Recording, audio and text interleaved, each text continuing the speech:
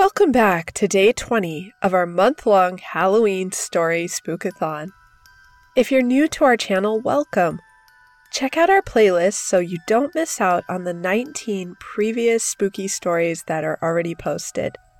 Alright, today's story is called Ghost Stories by Paladin Foster from the SCP Wiki. The sun was just beginning to set as I paddled into the Okefenokee Swamp along with my friends, Hank and Lucia. We weren't strangers to kayaking in the swamp. We had all done it since we were kids. Even at night, we weren't afraid to go in with the alligators and the birds and the other wildlife. This trip in particular, however, was designed to be scary. What a better time to tell ghost stories than while camping in the swamp on Halloween. We'd never spent Halloween in the wilderness before, and we figured it would be better than going to another costume party. I love being able to get away from my job at the Foundation every once in a while. The cold, sterile halls of Site 327 have no soul, none of the romantic power that nature does. As much as I love science, I need that kind of spiritual peace that nature imparts. Things started to get dark around 6. "Lights on, everyone," said Lucia, as if we were kids that needed her to order us around. Hank looked at her and pouted. "But I don't wanna," he whined. "Come on, Hank," I said. "We better do what she says, or she'll spank us." The look on her face was enough to send us both into a fit of laughter. "Shut up," she said. "I don't know which one of you is worse." We kept mostly silent after that, paddling our way to our campsite.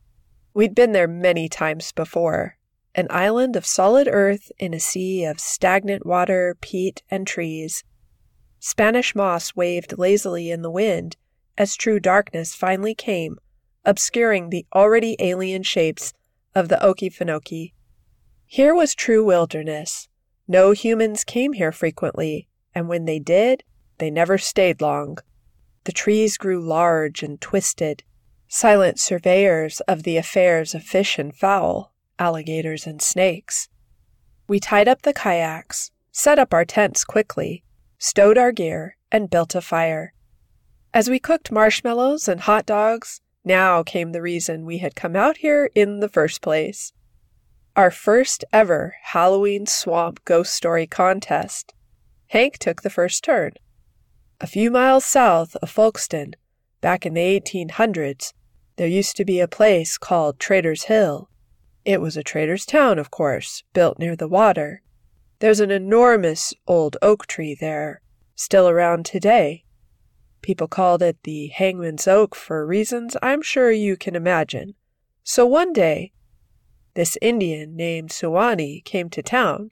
He got accused of stealing some goods from a trader, and he ended up being sentenced to death.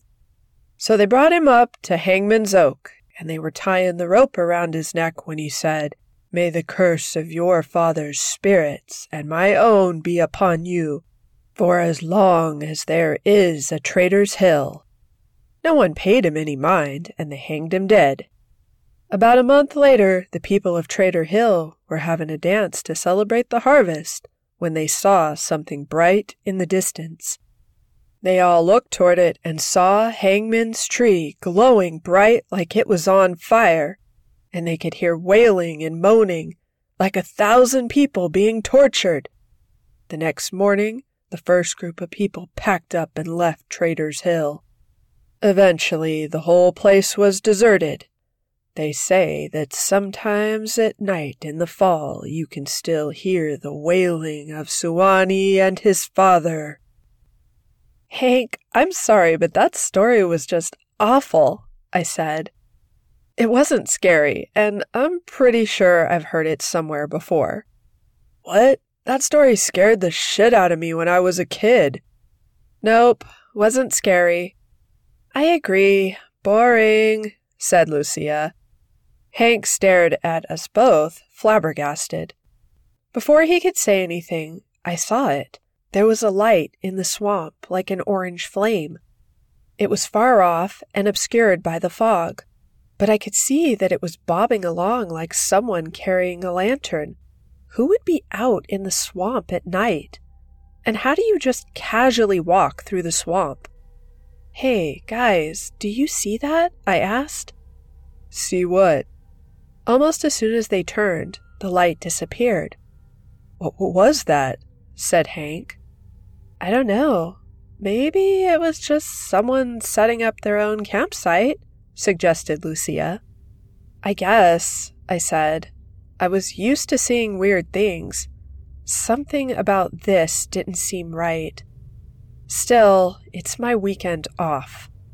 "Whatever, let's just keep going. I believe it's my turn," I said as I stood up. One day, a man named Henry Ferguson was driving home from work. It was another busy day in Chicago with lots of traffic on the highway as people made their way home. Henry was tired. He had been working late the past couple of nights. He couldn't wait to get home and relax. Suddenly, his phone rang. He answered it. "Good afternoon, Mr. Ferguson. I have your son here at gunpoint. You must make a choice now." "What? Who is this?" "That's not important. I can see you from a screen right now. Speed up and turn into oncoming traffic. If you don't do it soon, I will kill your son." "Dad, please don't do it." "George, is that you?" "Yes, Dad, it's me. Don't worry about me. I'll be fine." "Shut up, Mr. Ferguson. You're running out of time." Henry heard a gun click. His heart was beating out of his chest. He didn't know what to do.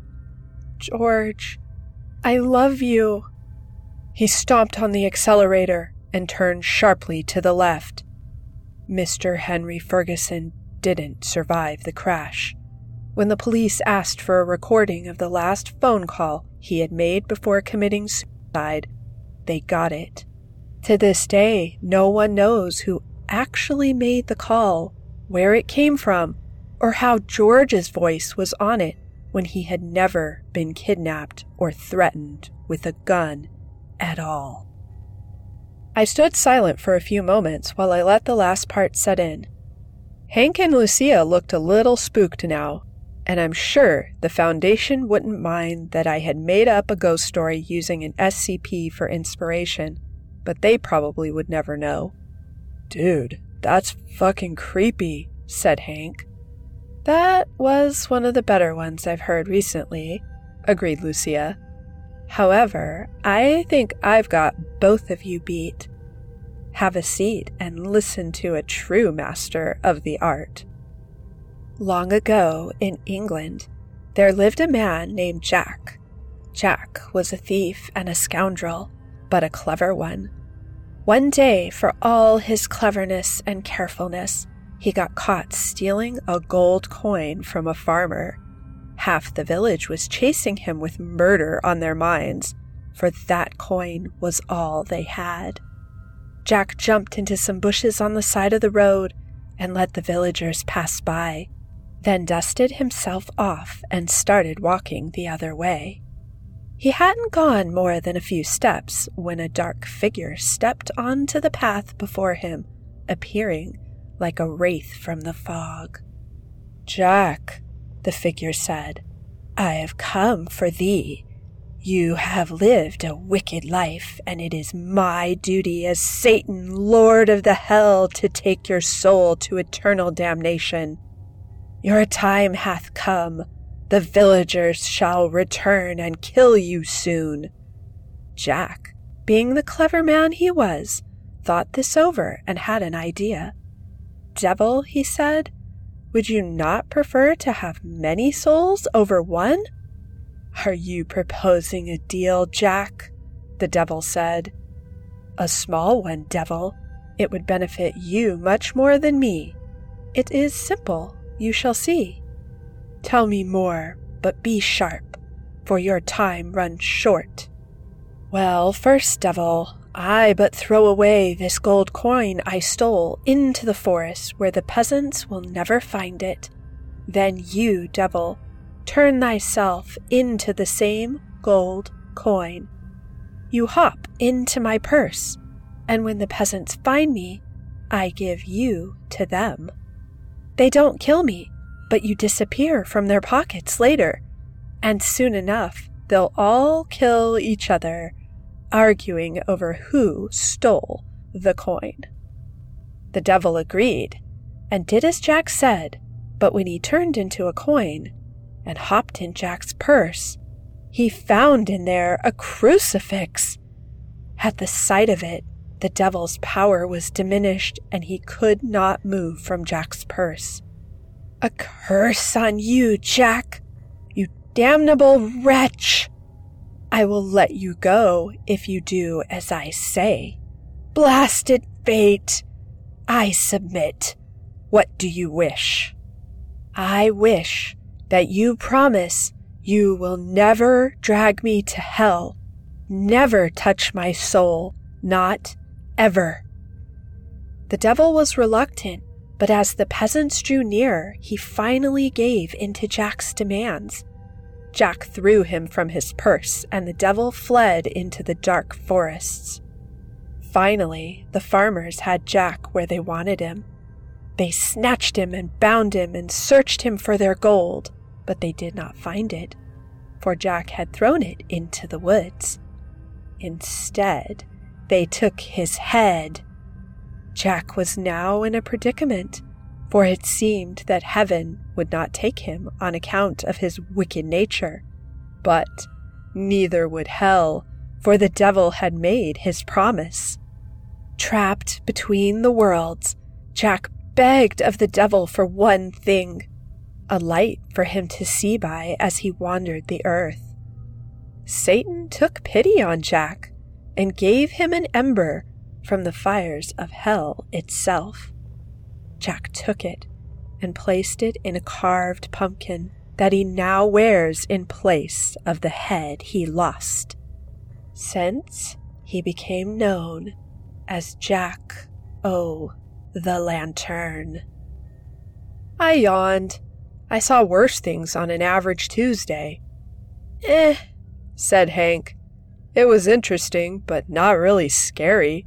Kinda cheesy, too. Pumpkin heads are so overdone. What are you smoking? A guy with a pumpkin for a head, with fire from hell itself, wandering the earth for all eternity doesn't scare you?